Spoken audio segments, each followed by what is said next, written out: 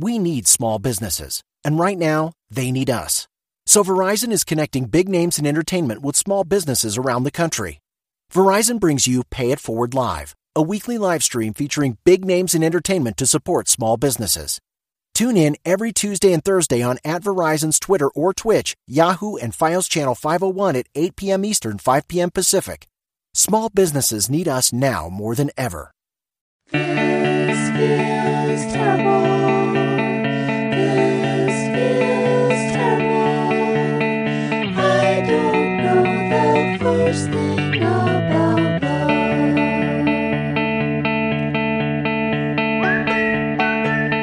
Ooh, listen to the smooth sounds of This Feels Terrible.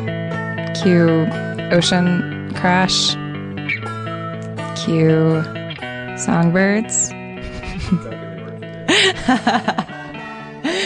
Cue a soundbite of you saying, "Don't give me work to do." Welcome to This Feels Terrible, the podcast. I am your host, Miss Erin Elizabeth McGathy. Birthday, December 5th. A hint. I'm just kidding, obviously. Welcome to the podcast. This is a relationship podcast, sex podcast, love podcast. But mostly it's just an honest podcast. It's just people talking, being people in the same space. Let's stop pretending to be animals and cartoon characters. We're people. My guest on the show this week is one of my favorite comedians. I know he's definitely one of my favorite, if not my favorite, character comedian. You know, I'm going to say he's my favorite character comedian. I'm just going to say that. If you listen to podcasts and like Earwolf podcast, Don Daly with Sappity Tappity, among other characters, that's my personal favorite. He also has a podcast on Earwolf called Rafflecast, produced by our very own producer, Mr. Dustin Marshall, who's very talented. And you can listen to a lot of really great producing if you listen to that, to the Rafflecast. I'm giggling because Dustin asked me to say that he produced it, so let's not pretend that I was just going to mention that randomly. I really liked Rafflecast, but anyway. This also is the first episode I think I've had where I'm going to start with a disclaimer, which, so in the podcast, I talk about therapy and I talk about my own, therapy adjacent experiences. And I explain that I haven't had any good therapy experiences. The worst thing in the world would be if any young people or anyone listened to that and then somehow that influenced their journey towards therapy. I have not ruled out therapy. My brother, who's one of my best friends, is in school to be a therapist. I don't think there's anything wrong with therapy. I think therapy is great, and I think the important thing is to find therapy that works for you. I think I just haven't found the therapist or the type of therapy that works for me yet. So anyway. I hope that's not lame to say that. Just whatever. For the 3 people that would listen to that and get really upset, that matters to me. Also, talk a lot. Don and I talk about our experiences with being Christian kids and teenagers. And I wanted to also say it's really important to me, having grown up as a Christian kid and having come from a really religious family, and my dad is a really smart, wonderful pastor who I adore, who's one of the smartest people I know. I don't want our conversation where we kind of bag on the social, like the pop aspects of our Christian childhoods to be insulting. Because what we're talking about is like that culture of like rock and roll, born again Christianity. So anyway, and I'm not saying that to prevent people from not liking me. I'm saying that because I don't want my words to be used against anyone, which I guess also is a selfish thing. But I don't want a 14-year-old to listen to this. I don't want 14-year-olds to listen to this, but I don't want a 14-year-old to listen to this and then like go to their Christian friend at school and be like, yeah, well, guess what? It all ends up being stupid because my hero Erin McGathy said so. The narcissism in this intro is explosive. Anyway, so here's my conversation with Mr. John Daly. I hope you enjoy it, and I hope you wrote down those disclaimers.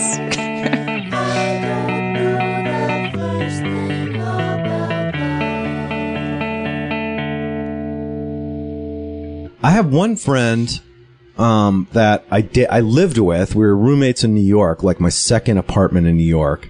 After I lived with Adrian Grenier from Entourage. No joke, seriously. Nice. I'm serious. Nobody believes this, but my first real actual my first apartment in New York, I lived with Adrian Grenier and this guy Vadim that everyone knew in New York. And that was after he did that that was Drive Drew Me Barrymore. Crazy? Yeah. Oh no, Britney Spears. No, it was Melissa Drew Joan Barrymore. Hart. Yeah, Melissa Joan Hart. Yeah, I lived with him when he got that movie, and I was working at Starbucks, and he was like bummed about that movie. He was like, yeah, I'm gonna do it. You know, it's like 60 grand. I was like, 60 grand? 60 grand to me was just unthinkable. I mean, I had like working at Starbucks, masturbating all the time, just drinking 40 ounces. I was in a real 40 ounce phase, you know, really bad. I like lived in Brooklyn. I was trying to talk all tough and be like, hey, what's up, yo? I was probably one of the worst people I've ever met. But I lived with him, and the cool thing about living with him was that he had a drum set and like a huge, like not huge, but just a studio with guitars, and I learned how to play drums. I learned how to play rudimentary, and he had a ton of hair products, right? He must have smelled great. Dude, that guy is a good-looking dude. I mean, there's no doubt about it. Yeah. You look at him and you're just like, wow, aren't you handsome? But, I mean, true to form, he's like, everybody wants to have sex with that guy. Yeah. Like, Did you ever get some of his runoff? Zero. Oh, no, I was in a horrible place. Like, he was chilling. He was like, yeah, like at one point, he was like, man, I got to book something, man. I burned through all my Drive Me Crazy money. I was like, oh. And then he booked that movie Celebrity, the Woody Allen movie. He's fucking, he's like, yeah, I got this Woody Allen movie. It's pretty cool. I was like, what was it like to audition for Woody Allen? He was like, yeah, it was cool. I was like, you know, I've never auditioned for Woody Allen to this day. I mean, he was like 23. It's crazy. It's crazy. Yeah. He was just hot. He's hot. Yeah. Did you get hotter living with him? Or Did I less get hot? hotter? Yeah. Like, what did you? Well, we were living in Williamsburg, and I still had the style of suburban Pittsburgh, basically. You know, like, that's where I grew up. So I went to school in North Carolina and got no style really there, and then moved to New York, and I was living in Williamsburg. Where in North Carolina did you go to school? North Carolina School of the Arts in Winston. Ew. Yes. So I'm in New York. And I'm wearing like, you know, sweatshirts and, you know, Williamsburg is very competitive styling. Right. Stylish. Kind of like athletic wear a little bit. Yeah. But anyway, the point was, after I lived with Adrian, I moved in with this girl, Taryn. We started dating. Mm-hmm. We started like, it was like the most laziness. But this is an example of, we were just like, yeah, why aren't we fucking? Yeah, let's fuck. Yeah. And I love her still, and we're friends still. So this is an example of like, but like, we just like, it was basically having sex for like 8 months or something like that. And then it just like, was like one day I was like there was a lot of tension. It was like one day starting in the morning of tension.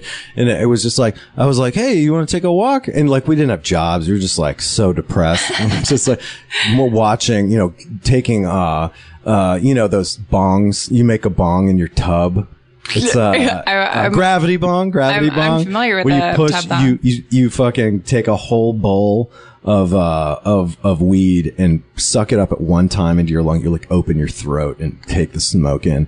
So we were taking those kind of bong rips, watching Ricky Lake. We'd be like, all right, Ricky's on. All right.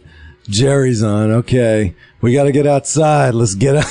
That was the worst. You know, just like nothing going on. Yeah. You're like constantly walking by parties at that time in your life. You're like, wow, I wonder what those guys are. Wow. Those guys have jobs and they're fucking like 30. Those guys are 30, dude. Whoa.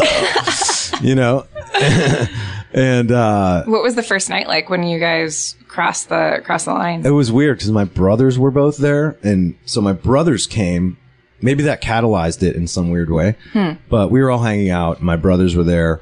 They were like, it was such a small place. They were like, they slept in my room on my bed. And then me and Taryn ended up just like passing out in the living room. And then we ended up like hooking up in some way that night. And it was like kind of like just totally natural. Felt natural and like kind of funny. And then we were just like, I can't believe he did that. And then we just started like, yeah, it was weird. It was like a phase of like dating. And then, she, that one day happened. It was like 6 months or 8 months. And this one day of tension, I was like, what's going on? Is this gonna work? And then I remember I like tried to kiss her and she was like, I don't think we should do that anymore. And I was like, okay. And that was the end of our relationship. And then without missing a beat, we were friends again. It was just like total, there was like one day of tension, exactly one day of like, ugh, this is so weird. And then it was like, all right, let's go out, you know, like totally hanging out again. Yeah. So it was like totally smooth, but she's a kind of a special person, Taryn. She's like a real awesome, she's awesome. Like, so she's, you know, got a scope of human understanding that is like kind of, she's a hippie in a way, you know, and she's just kind of like every time I see her in my life, she's like, she's the kind of person like you don't really catch up with. She's just like, hey, what's going on right now? We're picking up where we left off. There's no, you know, it's not like, hey, good to see you. She's like, what's up? What's good? You know, she's like she's a modern dancer. So, you know, she's a weirdo. It's cool. I had a relationship like that, similar, like really good friend. And then there was just one night when crossed the line and we're still like really good friends and everything's fine. Though like I've had that with other people and then it's been terrible. I wonder like what it is about that friendship or what it was about your and Taryn's friendship. Because I suspect it's more than just her being a hippie. About or just like the nature of your friendship, like being able to. I think we were just like really good friends. Yeah, and then like kind of cut it off. Yeah, I think just because we were just like it's not worth it. You know, we were both mutually like it's not worth it. But I was sleazily like, yeah, let's keep fucking. Yeah, yeah. I'm brushing my teeth. I see your ass. Yeah, coming up behind her, kissing her neck. She's like, stop it. I don't think we should do this anymore. Okay. My thing ended when our friends were like, hey, we don't like this. Yeah. We don't want to hang out with you guys anymore. Because I have this group of guy friends. Yeah. And, did you ever have one of these at UCB? Well, I mean, when it was cool afterwards, no. Yeah, but I mean, like, eventually with somebody you're like hanging out at La Poubelle with. Yeah, and then, it's like, no. Parking lot, you're all wasted. You're at like Angela Trimber's birthday party. Everyone's like, hey, we're gonna do ecstasy. And you're like, okay. And then it's like, rah, rah. There's a period of 2 years where just at I went to like 4 parties a week. Yeah. Yeah. And I'm guessing that hasn't died down, but like it definitely did for me. Like I got to a point where I was like, ugh, like I can't, I'm starting to really hate myself. I can't hang out this much and have the same conversations over and over again. Yeah. Even though I really like love all those people. So I'll go to a party maybe every 2 months or something. But they're like 4 times a week and then you just see people all the time. I wish there were more parties, like house parties. Yeah. I say that, but I'm sorry I interrupted you. Oh, no. Well, I love house parties. I'm starting to have more like game night parties. And I like that. Yeah, game I'll invite night. you guys over. Game night. Yeah, do a lot of games. Apples to apples. You know a game name. Yeah. Yeah. Have you ever had a, this is very, have you ever had like a fuck relationship that's just like, hey, what's up? What's up? Yeah. You up? Are you up? Yeah. Yeah. Yeah. I have had that, but I think that when I had that, I didn't realize that it was just I think like you try to be cool. I know I went through a period where I was like, oh, I'm just cool. I'm just like super liberated and like, yeah, like let's make out. Let's do it. Let's whatever. And then, the fuck relationship turns into me being like, let's hang out. And then being like, I don't think we should do this anymore. And me being like, I guess I thought you were my boyfriend in my heart. Yeah. Realizing like, ugh. Yeah. And the worst part about that is that with those guys that you initially, like are cool just being physical with, it's always with guys who are like, I would fucking never date this guy. Yeah. I would never date this guy. I I'm obviously attracted to him, but. And then you end up having sex with them and you get attached to them. Yeah. And then like when they like soft break up or like soft become distant and then you get upset and you're like, oh no, I never liked this person. I don't Then they like text this you at person. 4 a.m. What's up? Yeah. What's up? Yeah. Yeah. Always. Yeah. I had a relationship like that in New York for like a year and a half, like of being single, amongst other kind of like, that's kind of what being single is, I think, for guys, I hope, but probably me. But it's just kind of like these weird relationships, and most of them are kind of about sex. But, but I think like for people that are, when there are people, sorry to interrupt you, but like I think like more for guys, like with girls. Yeah. Like if there's a community around you, like if you're hanging out with like a bunch of single people all the time, like that's what being single turns into. Is just random. Exactly. Yeah. Like, but anyway, I had this like total text sex relationship with this girl for so long. She was super hot, but she would come. She'd be like, I think she had a boyfriend or something like that. But she would be like, I lived in Brooklyn. I lived with like 4 guys, and she would come over and we would smoke a joint with all these guys, and she would like, and then I'd be like, do you want to go upstairs? She would, and then we'd have sex. It was great. And like, great. I was like, whoa, you are a maniac. This is wonderful. And then we'd like finish and be just lying there. And I remember like the first time this happened, I think it was like my 30th birthday party or something. And, happy birthday. Happy birthday. And then I was like, we had sex and I was like, hey, let me take you out to breakfast tomorrow. Like, we'll hang out. No pressure, there's a great restaurant around the corner. We can hang out. And she's like, no, I'm going to get out of here. And I was like, oh, okay, cool. And she was like, hey, if you want to do this again, I'm totally down. And I was like, oh, sure. And then she left. Here's my card. And I was like, whoa. I kind of felt not that I like wanted to have a relationship, but I was kind of like, oh, well, kind of would have been nice if you'd stayed. All right, that's how it's going to be. I felt like kind of like, oh, okay. Interesting. You're more of a dude than me about this. And then like, I was like, well, that'll never happen again. And then it just kept happening. And we would never, like, we'd see each other at parties and she'd just be like, hey, what's up? And I'd be like, all right. And we'd just know. It's really, man, it's really weird. Yeah. When I moved to Los Angeles with a boyfriend and then we broke up and then I hadn't really dated and then just went on a spree. I went to acting school, arts, like all dancers and actors and stuff. Yeah.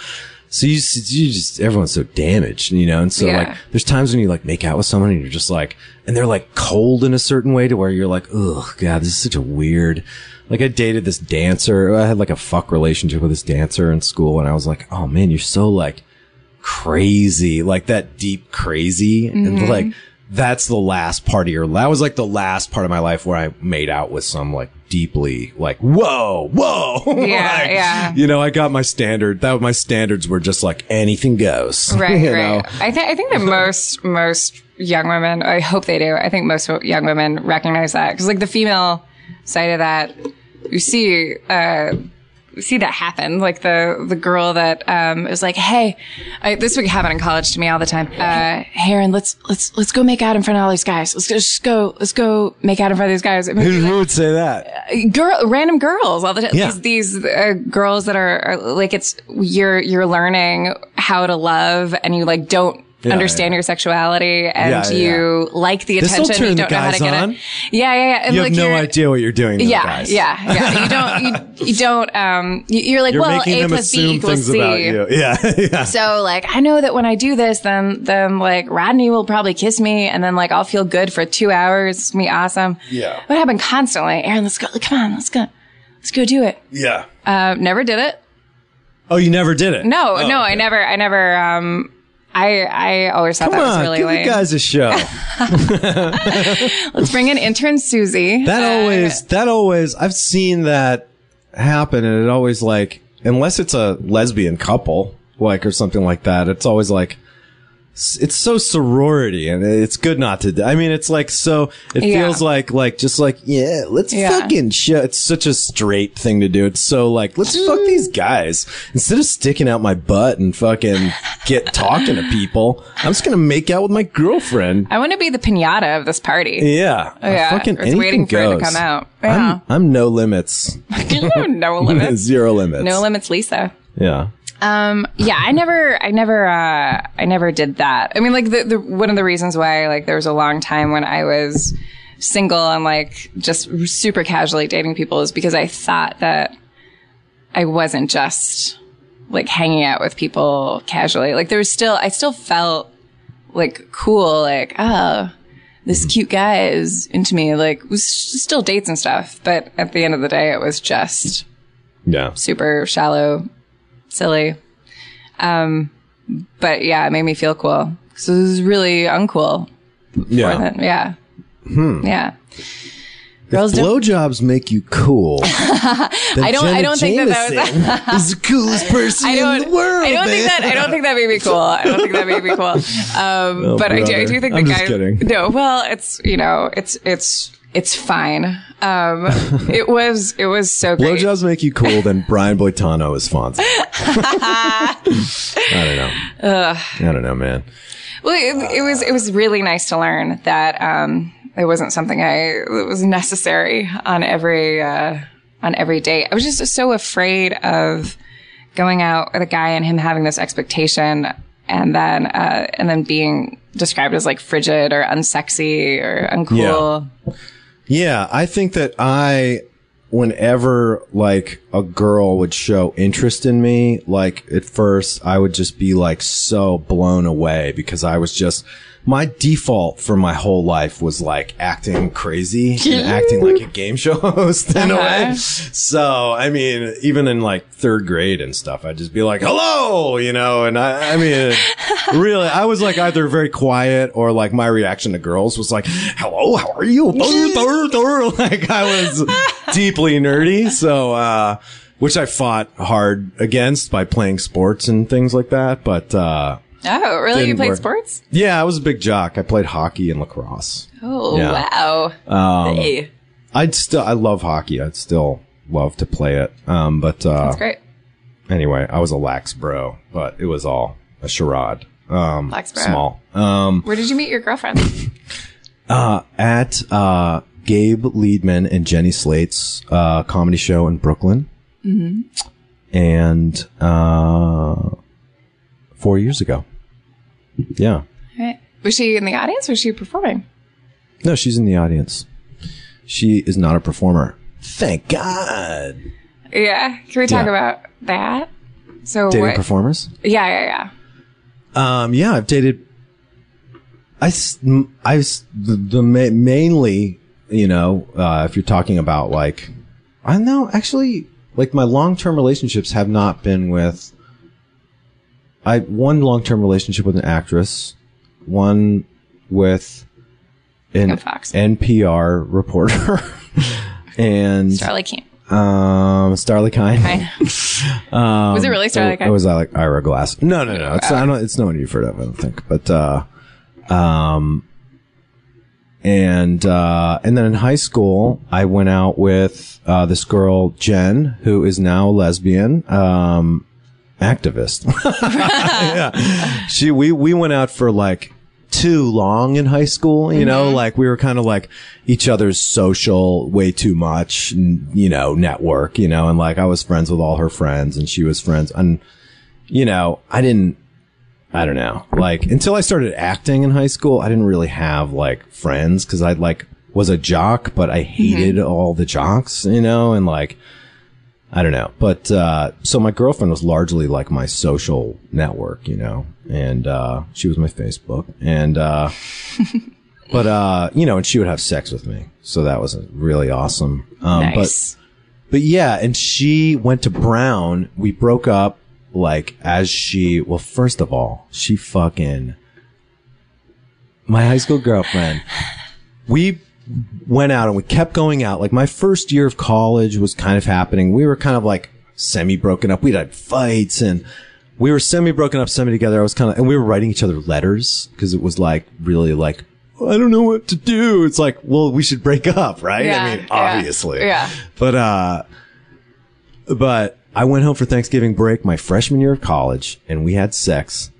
And she was like, I remember so well. We had sex in my fucking laundry room. And she was like, hey, just so you know, like, it was so weird. I got crabs. And I was like, oh, really? Oh, weird. And she was like, yeah, like, you know, like, I got them from, some laundry or something like that. Or some, you know, I put on my, this guy's pants. And I was like, huh, I bet you're fucking someone else, but that's okay because I am too. Oh, boy. And then I fucking got her crabs. I got crabs from her. Oh. And crabs. I don't know if you ever had crabs. No. Oh my God. I mean, I didn't even realize they were crabs until about 8 months of itching and just like, what the fuck? And I just hate going to the doctor so bad that I was like, I went in and they were like, you have a really bad case of crabs. I thought it was a rash because the fucking crabs went the whole way down to my feet. There were crabs on my feet. Oh my gosh. And crabs are little spiders. You know what crabs are? They're spiders. Yeah, and they yeah. fucking grab your skin, pull themselves into your skin, open their mouth, eat your blood, and then shit it out. So there's actually like residue of their shit all over your skin and you're sweating. So if you have white underwear on, it turns yellow and that's their fucking excrement. Oh my God. This is a horrible thing. And I'm picking them out. And then I go to the nurse. She's like, you have crabs. And so like I get the shampoo my whole body with this shit. That's a bottle that it's a bottle with a picture of the molecule that you're putting on your body on the bottle. So it's like basically like if you use this more than 8 times in your life, you'll get brain damage. It's like poison. You know? My gosh. So you're putting this horrible poison on your body. It kills the crabs, but then it wouldn't kill their eggs. So they just come back a month later. I'd be like, fuck. I dig a crab out of my pubes and put it on a table and fucking take a lighter and go torch it and be like, die, motherfucker, die. Oh, God. Because I was tortured in about 6 months and then not 6 months, probably like 3 months in reality. But then I said, fuck it. I kept my entire body shaved. I was like, I am not going to have crabs. And I just kept my body shaved for about a month and that did it. But I had to shave it. Like I'm talking nooks and crannies. You know what I'm saying? Cause their eggs stick to your hair. That's their whole thing. They like grab onto your hair really time. It's disgusting. Oh my God. But anyways, yeah, so she gave me crabs and then she, you know, kind of came out of the closet at Brown, I think her freshman year, and then is just, you know, gay. She lives in Providence or Provincetown, whichever one is like the lesbian capital of Rhode Island. And she does really awesome, like, local activism for things and lives with her wife. All right. I hope her wife anyways. I had an ex-boyfriend a couple years ago who like, he got like a rash. And immediately was so, like, we had been together for like 4 months or something, and he got this rash and just like sat me down. And he was like, let's talk what's going on, what's happening. Like, you gave me an STD. There's like this big thing. Ended up being nothing. Yeah. But I got so scared that I called my like last, like 3 partners or like anyone I was physical with, and I was like, hey, like, just gotta let you know. Oh God! Like, what a people I nightmare. didn't talk to ever, and was just like, my that's a boyfriend has a nightmare. thing, and like, maybe I'm a carrier. I don't know what it is. He doesn't know what it is. Like, get checked out. Then you fucking freak that person out. Yeah. I thought I had And then it. it was nothing, and then it was nothing. I've like walked around for like years of my life thinking I had AIDS. You know, like not I've heard about getting it, the yeah. AIDS test, being in New York and seeing all the AIDS medication ads on the subway, get tested. And I'd be like, that's me. I've got AIDS. That last girl, how do I know that last girl I had sex with didn't have AIDS? I was so fucking freaked out. And I'd go get tested. Okay, you get tested. I'd go get tested at the Gay Men's Health Crisis on 23rd Street in New York, which is a great place to get tested. I'd go in, they'd be like, so have you used intravenous drugs or had unprotected anal sex? And I'd be like, no. And they'd be like, okay, there's a 99.99% chance that you don't have AIDS, but we'll give you the test, of course. And Yeah. I'd do it.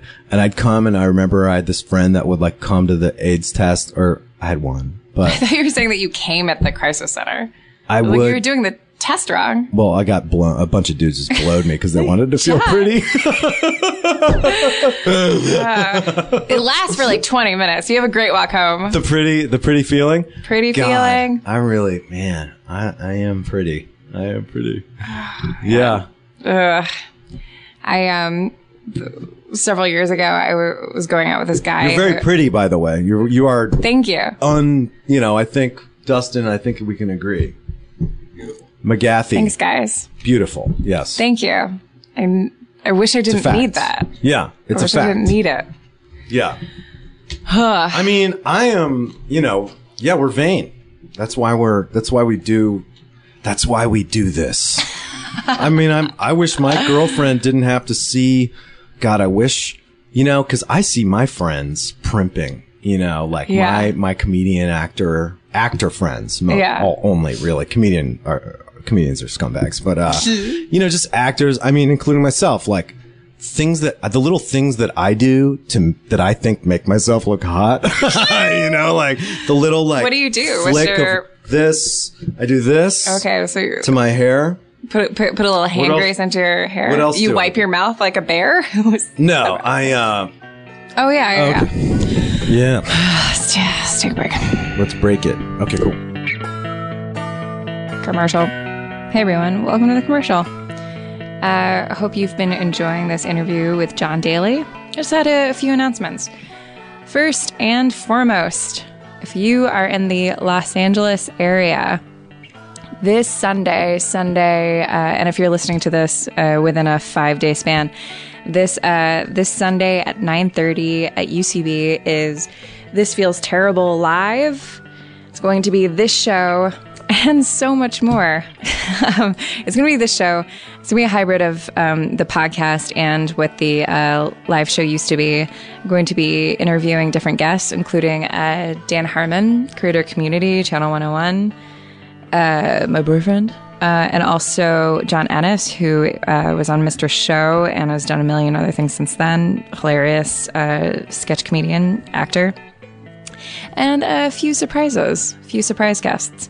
If you're in the area, please go to ucbtheater.com and buy a ticket. It's $5.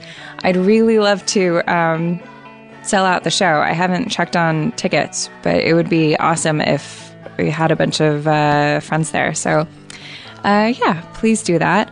Also, this podcast is part of feralaudio.com, which is a podcast collective. You can go to feralaudio.com. One of those shows is Slumber Party with Allie and Georgia. They make an actual fort in their living room and have a real slumber party while they're doing their podcast. Pretty cool. Also, you can donate to this podcast by going to feralaudio.com and clicking on This Feels Terrible and click on the Donate Now button. If you donate $10, I'll send you a postcard. If you donate $50 or more, I'll send you a package with a painting. And I actually have some other things that are on the way that are wearable. Hint, hint, and really cool. Very excited about them.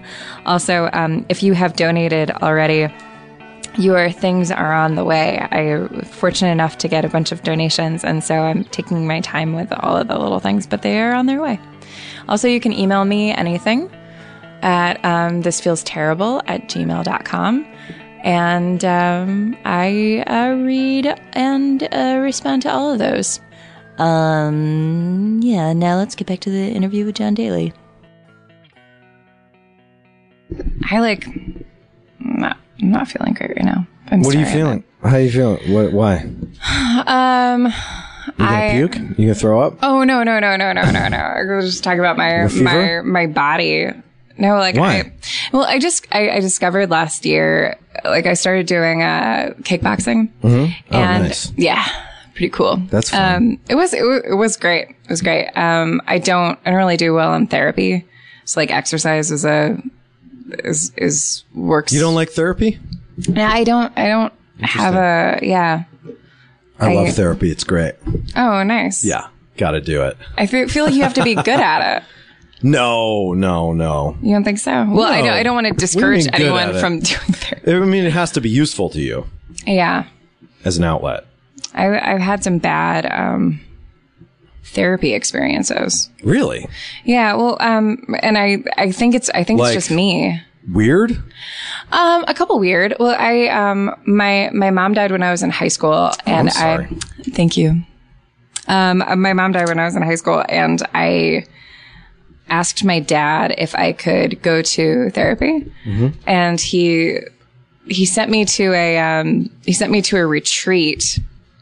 Because my dad is a preacher and my mom was a theology professor. Oh boy. And they wrote this. Yeah. This is explaining a lot. Yeah. Call back to Blowjob Queen. My mother, by the way, is a therapist. Oh, okay. Interesting. Yeah. Oh, okay. Yeah. So my dad was like, well, like, I'll send you to this retreat because I'm kind of like a therapist. And he wrote this retreat with my mom. So like after my mom died, my dad sent me away to this retreat. But right before I went, he was like, by the way, the only people in the retreat are people who are active military, and there are going to be like 12 people there that are officers and stuff, and most of them will be dealing with drug problems, and you have to pretend that you're in the military. Though, like, one of the rules is that you can't say your rank. Yeah. So I was 17, and I went away to this camp up in the mountains where you couldn't say what branch of military you were in or what your rank was, but everyone knew that everyone was in the military, and everyone was addicted to drugs. Wow. And I was 17. I'd never had a sip of alcohol, and my mom had just died. And That's insane. and we went. That's really crazy. Yeah. Why did he think that was like? Because it works for other people. Yeah. It should have worked for me. I mean, did you talk about her death there? Yeah, I said that my mom had just died, but one of the other things was I couldn't say that my parents wrote the retreat. So then in the middle of the day, we would do hours of like devotional things where we would be reading passages that my dead mother had wrote. Oh my God. And then we would sit there and just listen to songs. Thing? It was their thing. And my dad sent me to his retreat. Yeah. Oh my God. And it's all ex-military. Oh my God. Yeah. He was like, this is the one. I mean, it makes sense. And it was He's all like, these, this is the one I trust. So Yeah. you'll go here. the, It's not exactly right. yeah. At least your parents are here. Well, and everyone there assumed that everyone was like of age and stuff, and I wasn't even 18. But then the guys that were there were all these drug addicts there, Yeah. and I was the only like man. young woman. So then I got like fucking preyed upon. Of course. Oh my God. I kept on saying like I got to go do devotional out by the rock. Like You're you could like always ex-military drug addicts? current military. Totally Yeah. insane, man. Yeah. Whoa. And I came back from it. I was like, that did not help, Dad. Yeah. Oh It was my no God. good. Oh. So then he sent me to another therapist that was also a military therapist. And it was just like in that first session my dad had just remarried, and I was talking about what was going on. And all she was saying to me was like, God, you must be so sad. Ugh. You must be so sad. And I was like, oh, God, I guess so. Who was saying this? Your The therapist? therapist. You must be so sad. That was his therapy? Oh, my God. So then I was like, I don't want to go back. I'll deal with this mom dying business on my own.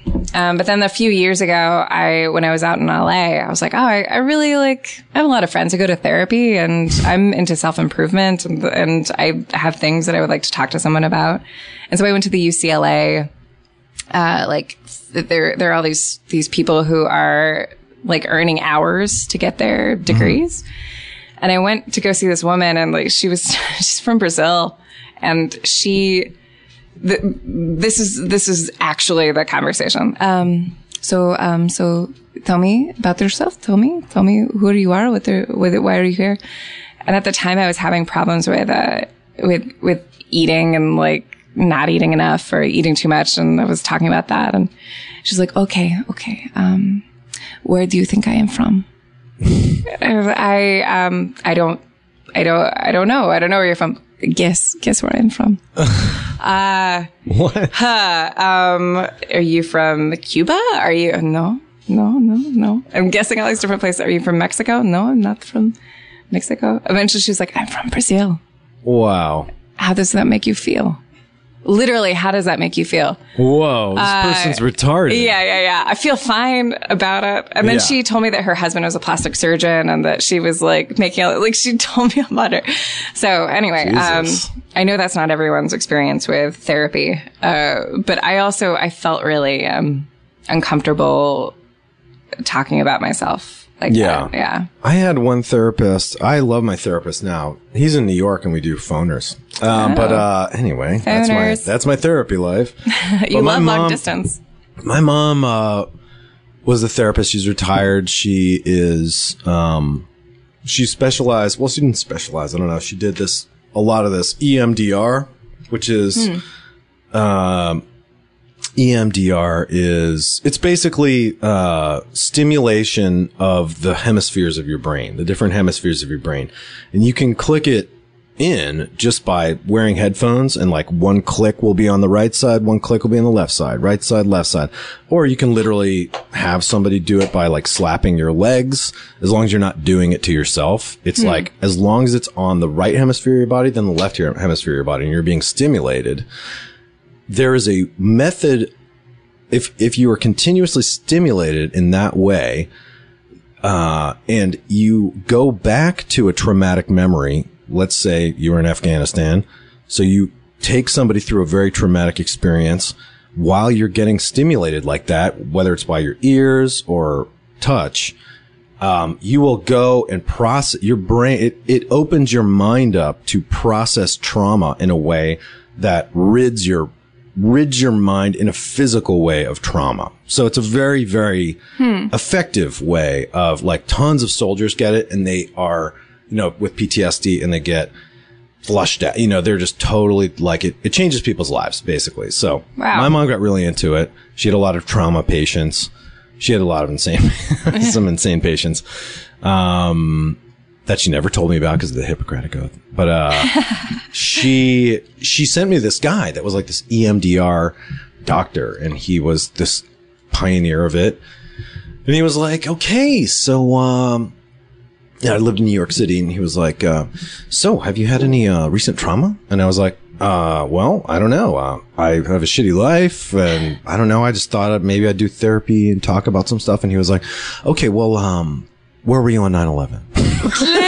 Literally, that was the first thing he said. Like, first or second thing he said. And I was like, I was in Brooklyn, and, I went to my roof and watched the towers go down. And he was like, how'd you feel? And I was like, this was 2004 or something like that. And I was like, it was horrible. What a horrible days, but I think I've processed it. I wasn't like running through the ashes or anything like that. But he was just trying to go to that sweet spot. Yeah, he was trying to be like, what's your trauma? And I was just, it was the worst, because I was just like, I'm sure I'm traumatized. I'm sure there's trauma that's affected my brain and shit, but I don't know. It was just so weird. And he was like $200 an hour. I was like, whoa, you're $200 an hour, and this is what you're just like, ugh. He had the attitude that was like, let's get this over with. I'm on the Upper East Side. I'm rich. Let's get this over with. I need to fucking get blown. Whatever.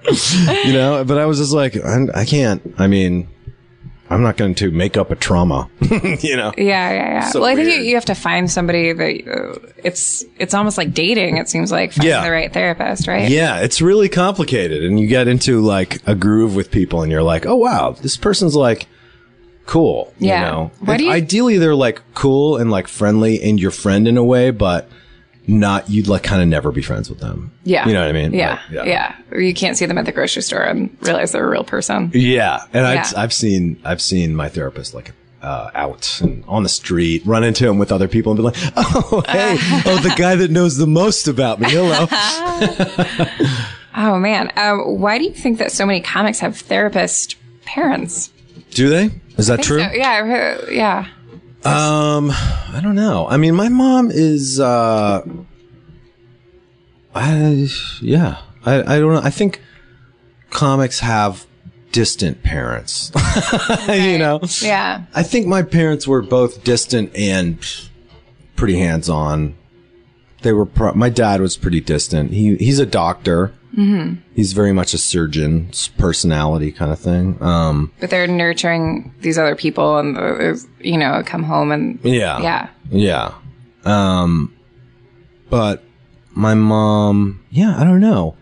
I don't know any other comics with shrink parents, honestly. But I know comics with terrible I know comics both actually with terrible parents and like seemingly completely bucolic, amazing childhoods and extremely healthy, like high functioning, healthy parents that are very nurturing, like I know I think all ends of the spectrum. Right. And then like terribly diseased, alcoholic, obsessive parents too. Yeah. Yeah, I definitely don't think that there's like one answer for why somebody wants to get up in front of people and make them laugh, or like what, people's trauma and experience is different. Like in those idyllic childhoods, there are different reasons why people would be bummed out. I know like with my dad, and my parents were both really, really great people, always like reaching out to like the congregation and like, are you guys okay? So you were raised in like a church environment. Yeah, super Christian. Shit. Yeah. What religion? Super Christian to like college. Episcopalian? Cooperative Baptist. Cooperative? What the fuck That's is my that? dad's denomination. What is that? That's insane. It's like, I love it. it was, I mostly went to like, just like Protestant churches that were like pretty open. But my dad is endorsed, because my dad's a preacher now, and you have to be endorsed by a denomination if you're Protestant. So Cooperative Baptist is like Baptist, but not fundamentalist. Okay. Like he believes in gay marriage, and he's pretty like progressive and stuff. He's cooperative Yeah, he's cooperative. with sanity. Yeah. That's great. Yeah. He That's believes good. in evolution things. Yeah, good. Yeah. Okay, that's the coolest kind of Christian there can possibly be. Yeah. One who's totally liberal. Yeah. Basically. Yeah. But that's cool. Did you go to cool guy. Did you go to? So you grew up around like people who are like, I have a personal relationship with God, I have a personal relationship with Christ. Yeah. My walk with Christ started on this date. Yeah. Kind of thing. Yeah. And I had that. I was a hardcore, super into it. Same here. Yeah. I was. Oh, really? Well, Yeah. I can't say that I was hardcore super into it because I went to Christian camp. I was focused into Christian it. camp? My mom like focused me and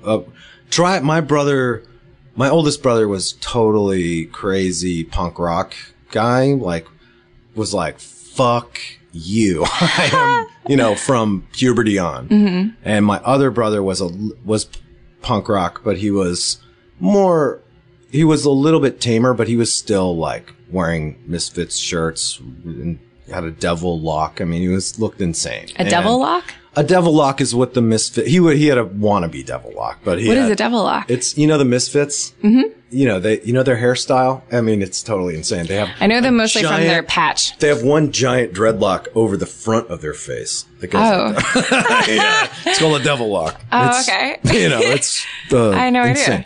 idea. All right. But I would not qualify my brothers. I mean, he wishes he had one, but, he was definitely. He had a ponytail in He front was of his definitely face. like, fuck you. Yeah, yeah. But I was like, oh yeah, like my mom sent me to Christian camp when I was 7 or something like that. I got involved in this Christian camp called Summer's Best 2 Weeks. And, it was so fucking fun. I mean, we got to go whitewater rafting. There was a huge water slide on the campgrounds. You go, all the camp shit. And you're then you wake up in the morning and it's like, all right, morning prayers. And you're just like, Father God, thank you so much for all this nature we're surrounded by. Thank you so much for this community of people that supports this camp. Thank you so much, Father God, for this camp. And then morning exercises. And then go meet the girls' side of the camp at the flagpole. Another prayer. Father God, thank you so much for this day. And as we go in to eat the breakfast that you've provided for, and then breakfast time, prayers. Thank you. The glory goes to you. And then we play sports. Whoever won fucking flag football. Glory goes to God. Glory goes to God. All that shit. And and then Bible studies. Every single day, Bible studies. So when did your personal relationship with Christ start? And would you like to invite Christ into your heart right now? John, do you want to invite Christ into your heart right now? Just like, yes, we did all these things. So fucking crazy. The camp was divided into 2 teams, the Romans and the Galatians. Okay. Romans were red and Galatians were blue, and we had cheers and everything, and there was like a wrestling meet. And when the wrestling meet happened, and there's kind of a bro vibe. It's a bro vibe. Yeah. It's super jockey, and all the counselors were Fellowship of Christian Athletes people, like Scott and Tucker from Purdue, fucking football, fucking Seth, ride the bench on great. Yeah, exactly. But that was but it was weirdly like, all I was thinking about is like having sex with the girls there, which was impossible. But I did get a camp girlfriend that was awesome, and her name was Jamie Hyman. And she was really sweet. Jamie Hyman. Jamie Hyman. No, I know that is a Jewish name. But she lived in Ohio in this fucking like real like footloose type farmer town. And I remember my brother like took me out to see. I couldn't drive, so I was like 14 or 13. My brother took me out to her town by Columbus, Ohio, and I like went to her junior prom with her. I was like, whoa. I was like a freshman. I went to her junior prom, and we like made out once at the end of camp, and we like wrote each other letters, and I was like, "Oh, come visit." And I went into like Friday Night Lights culture for one weekend because she was a cheerleader, and we partied, like we went to see the Friday Night Football team, which everybody in the fucking town came to. Oh, wow. And then they lost. So we went to a party afterwards, and all the cheerleaders were crying, and all the guys were like throwing chairs like, what the fuck is our problem? What the fuck? Dude, the defensive line was blah, blah, blah. And all the girls were like, all the cheerleaders are crying. Oh my God. Oh no. Oh my God. And their way of having fun in their town was cruising, like getting in their cars and like going back and forth on this one street and screaming at each other. I was like, whoa. I mean, I don't have any fun, but I was in youth groups too. Yeah. It's a whole thing. I was really into Christian camps, but you mentioned like being like, you wanted to like have sex with all the girls. It's such a weird thing. Like when I went to countless Christian camps and I had an awesome time. There was this camp called Mountain High, like in California, that I went to when I was in junior high or high school, late junior high. And there was this time I was standing with you would go with your church youth group. So there are all these different youth groups at the same camp. And there was this guy there named Seth, who was this gorgeous, like surfer, super California, fucking loved God so hard. Mm-hmm. And oh my God, yeah. I would just stare at him like when we would have big group meetings as the camp, like when someone would speak or there'd be a talent show, I would just sit there and just like stare at him. And we, one day for lunch, he was in line, like 5 people in front of us. I was standing there staring at him, and my youth group leader was like, Aaron, come on, cut it out. Cut it out. I was like, no. I'm sorry. Aaron, stop. Aaron. Really? Aaron. And my friend like knocked me. I had my hands on my on my boobs. I was massaging my boobs. Oh my God. Staring at this guy. Oh my God. You were like, just like involuntarily "Come was like, here." You're just like so hormonal, so like so out of my mind. And like and I was also like the joker of the joker of my group. So they thought I was joking at first. And then they were like, hey, you're your hands on your boobs. There was one, we went on a overnight trip, hiking trip. We hiked part of the Appalachian Trail, and there was this Christian blonde counselor that was like 18 or something, and I was like 14 or 13. Yeah. And she was so hot. And I mean, probably if I saw her now, I'd be like, gugh. But to me, she was just like number one. She was super tan and blonde. And I was like, whoa, man, she's hot. And we went on this thing for some reason, I got put next to her in the sleeping arrangements. We were in these, along the Appalachian Trail, there are A-frame cabins all around it, every like 10 miles. So you can just crash in one of the, so we reserved one or whatever. And so we crashed in this like A-frame cabin. I was sleeping next to this counselor who I was like walking behind the whole time and being like, whoa, look at her body. Oh my God. She's like an adult. And I ended up, and I really didn't do this purposely, but I ended up putting my hand on her stomach and just feeling her up. I felt her tits, and I did, and I was sleeping. I was not aware of this. And I wake up in the morning and she's like looking at me with this weird, like really awkward, but like a smile, kind of like, okay. And she's like, it's really like weird. 17, and then right? she was 18. Oh, okay, she was 18, but, and then she was like after the first year of college is when you can be a counselor there. But, so she took me aside and like, we like ate camp breakfast, and then she took me aside and she was like, and it was so sexy to me. I was just like, oh my God. She was like, do you know what you did last night? And I was like, what did I do? No. And she was like, you put your hand on my belly and you felt it. Do you know that you did that? And I was like, and it was clear that it wasn't just her belly, she was like, I was like, and unfortunately, I wish that I had some memory of it, but I really didn't. I was like 13. Okay. But I was so hormonal again that I was just like, I will touch you. and she was like, yeah. So, I mean, it's fine. And then she was just like, it's totally cool. And I was like, oh my God, I kind of just made out with this girl. Like, totally blew my mind, but I tried to subconsciously rape a person is what I'm trying to say. I later, like as an adult, like in college, I worked at a Jewish camp, which is less religious and just like more culturally Jewish, and they're a little more.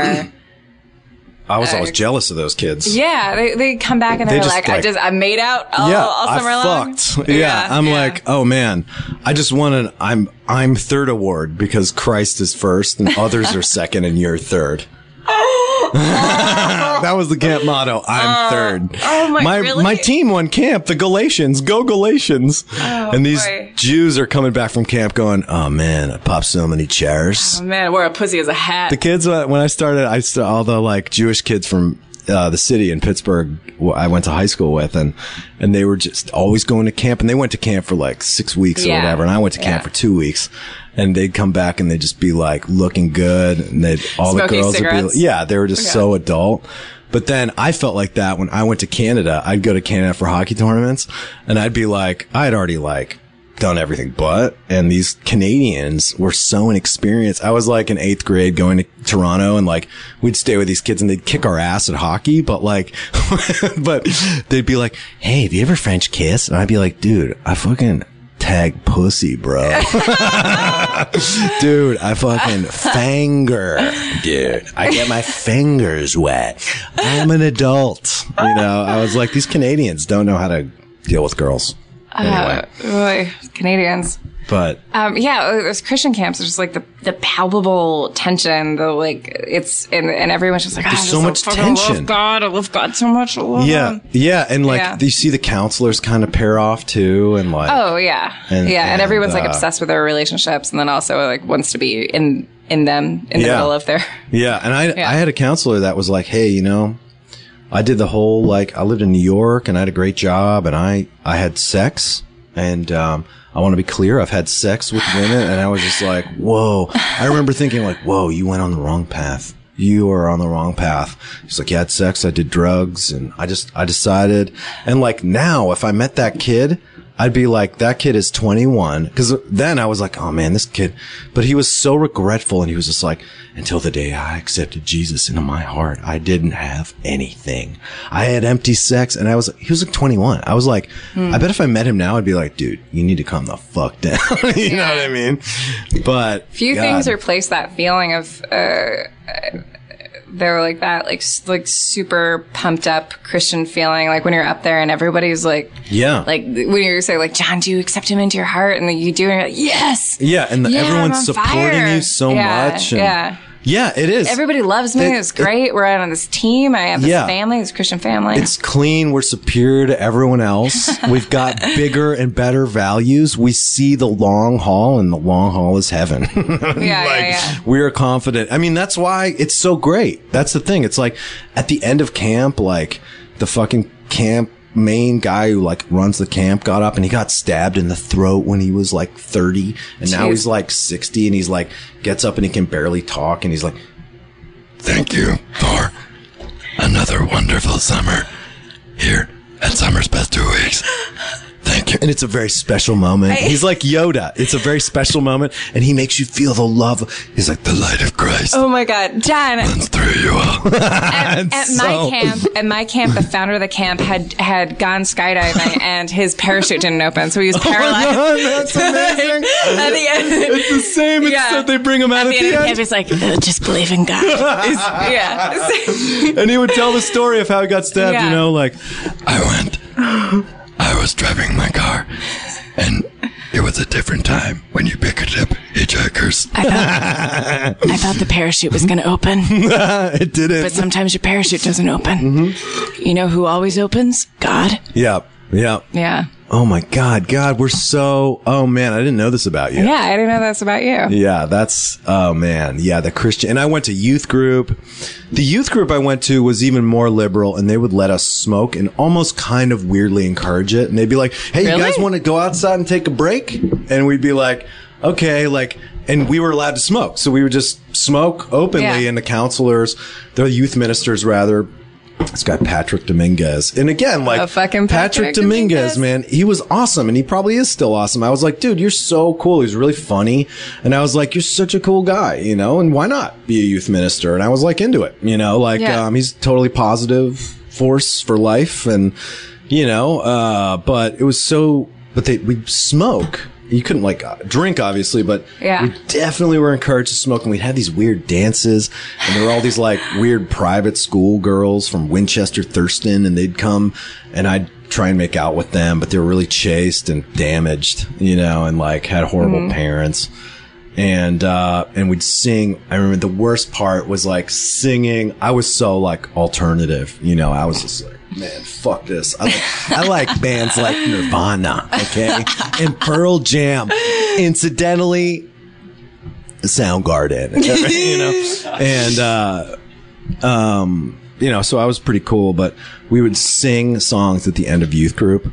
I mean, I was that cool, and I was in youth group, Jesus Christ. And we would sing songs. We'd sing Brown Eyed Girl. And they'd change the lyrics to playing ball in the green grass instead of making love. Playing ball in the green grass outside the stadium. Playing ball. Why were you guys singing Brown Eyed Girl at youth group? Because they wanted to make it cool. That's the thing.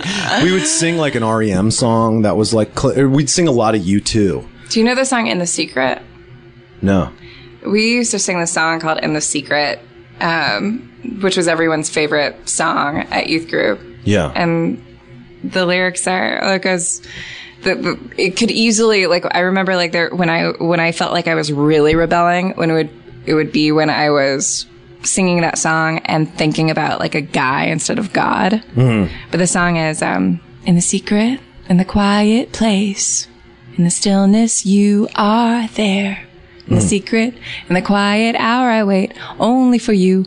because I want to know you more. But then the chorus is, I want to know you. I want to touch your face. I want to know you more. I want to touch you. but it's all about God. It's all sexy. Yeah. So everybody's like, in the secret of the quiet. Yeah, let's do that. And we would do games. We would play this game called Sardines where we would like just pile up in a closet. And I remember there was this guy and just like feeling boners. Just like, yeah, of course. Yeah. That's what those games are all about. Feeling boners. Yeah. God. Oh, man. God, Christianity. Yeah. It's really foisted on you. And then when I went to college, because I was so into Christianity, I had a promise ring that my parents did not want to give me. They thought it was such bullshit, the promise ring stuff. And I went through this. That's like fundamentalists, evangelicals. Yeah. My parents thought it was really silly. That's some Taylor Swift shit. Yeah, some Taylor Swift. Yeah. Talk about a slut. I did this program called you True did, Love Waits. Taylor. Oh, you broke your promise. In college, just like fucking like, I had a falling out with my dad in between my senior year of high school and college, and just fucking went for it. Yeah. I was going for it. Do you want to get married? Yeah. I want to get married. I want the jingle jangle bells to ring. I just want that. I just want the wedding. I really just want that wedding. I want a beautiful day that's all about me. I want a beautiful day where my sisters have to shut the fuck up and it's all about fucking me. For one day. Yeah. And there's got to be a helicopter involved. Does your girlfriend want to get married? No. She's anti. Really? Well, I'm working on her. Oh. Huh. Yeah. That's really surprising. Because I'm like, let's just do this. Yeah. What's the deal? And she's like, listen, I don't know if you're, the last person I want to have sex with. What if I want to fuck, I'm friends with a lot of fucking really cool, really funny guys that are hot too. Funny, hot. And she's like, I want to get with those guys. So she wants to fuck all my friends basically before she does it. Before we do it. Set up a weekend. But we're gonna make wedding into a podcast. I made her. I mean, maybe that's why she doesn't want to marry me, is because I want to make the wedding into a podcast. Feral Audio needs a podcast. Ding dong, ding dong. The daily wedding is gonna get the downloads. Yeah. Well, Dan and I have been dating for like 9 months or so, and I feel like I want to be with him for forever, and then I would love to be proposed to someday. Is this still a podcast? I don't know. Who knows? Do you want that to be out there? Yeah, I don't know. Yeah. Is that something that you want to explore in the podcast? The specifics? No. Hey, go ahead. Well, because you said like wedding on a podcast. What's that? Oh yeah, podcast your wedding. Yeah. I had a dream that Dan proposed to me at his podcast, like on his podcast. Oh my god. And it was, oh man. So I'm gonna wait.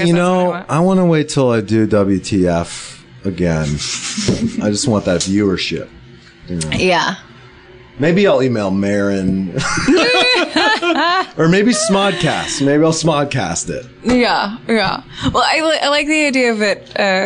Like Dan's podcast is a live show, so like there are all these people that really like him, and there, and I hope consequently me or subsequently me. So, well, it's been 2 Irish people who were raised really weird Christian and have probably horrible repression and trauma from that they will never probably fully understand. Oh, yeah. But you got to do that therapy with the two You got to sides. do EMDR. So yeah, hopefully together this brought us both one step closer to figuring it all out. Yeah. Thank you for wrapping up my podcast. I feel good. I feel like, I wrap up things like I'll go up to people on the street and just be like, it's been a good conversation with this wall, you crazy person. Yeah. Wrap it up. I'll just say wrap it up to them. Nice. Well, yeah, thank you for being on the podcast. Sure. Best of luck with your relationship. Okay, guys. That was the show. Thank you for listening. You can find John Daly on Twitter at John Daly. That's JONDALY. Also, please check out his hilarious Tumblr. I'm not even going to explain it to you because I think you should check it out for yourself.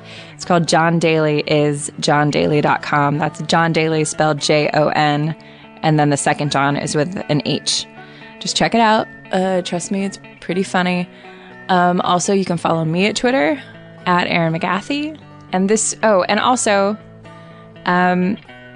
we've just started the lovely Caitlin Kelly, who I'll tell you more about later, is helping me out with my Tumblr account. This Feels Terrible is a Tumblr now, so follow it on Tumblr. It's making its first baby steps right now. Caitlin is writing some really awesome Tumblr entries for it, but it's going to be a whole thing, guys. It's be very involved, so check that out too. And eat whatever fruit is in season. Is this still recording? I hate it.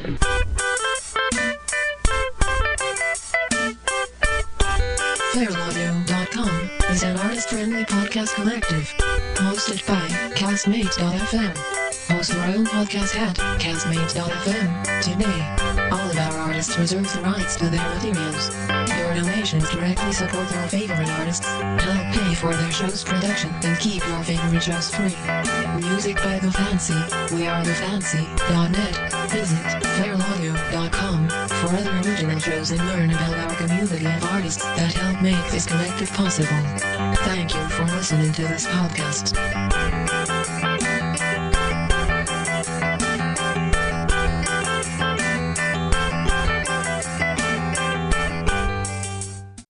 We need small businesses, and right now, they need us.